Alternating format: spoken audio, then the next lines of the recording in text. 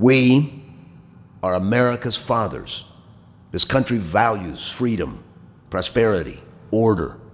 We protect that way of life.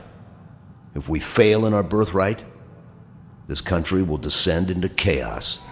The world went red as rage overwhelmed his senses. Arms dropping to his sides, Victor strode forward.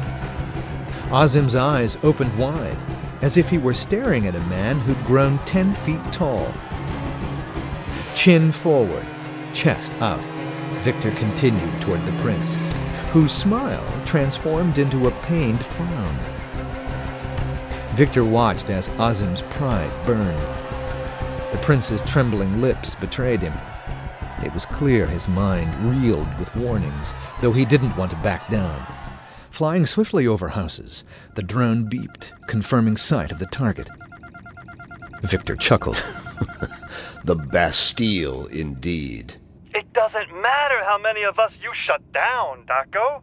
Pop watchers are everywhere.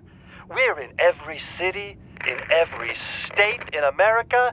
We're in every country. Ooh, no matter what you do, no matter where you go, the Pop watchers will see you. There was a loud swoosh as the drone operator triggered release of the missile.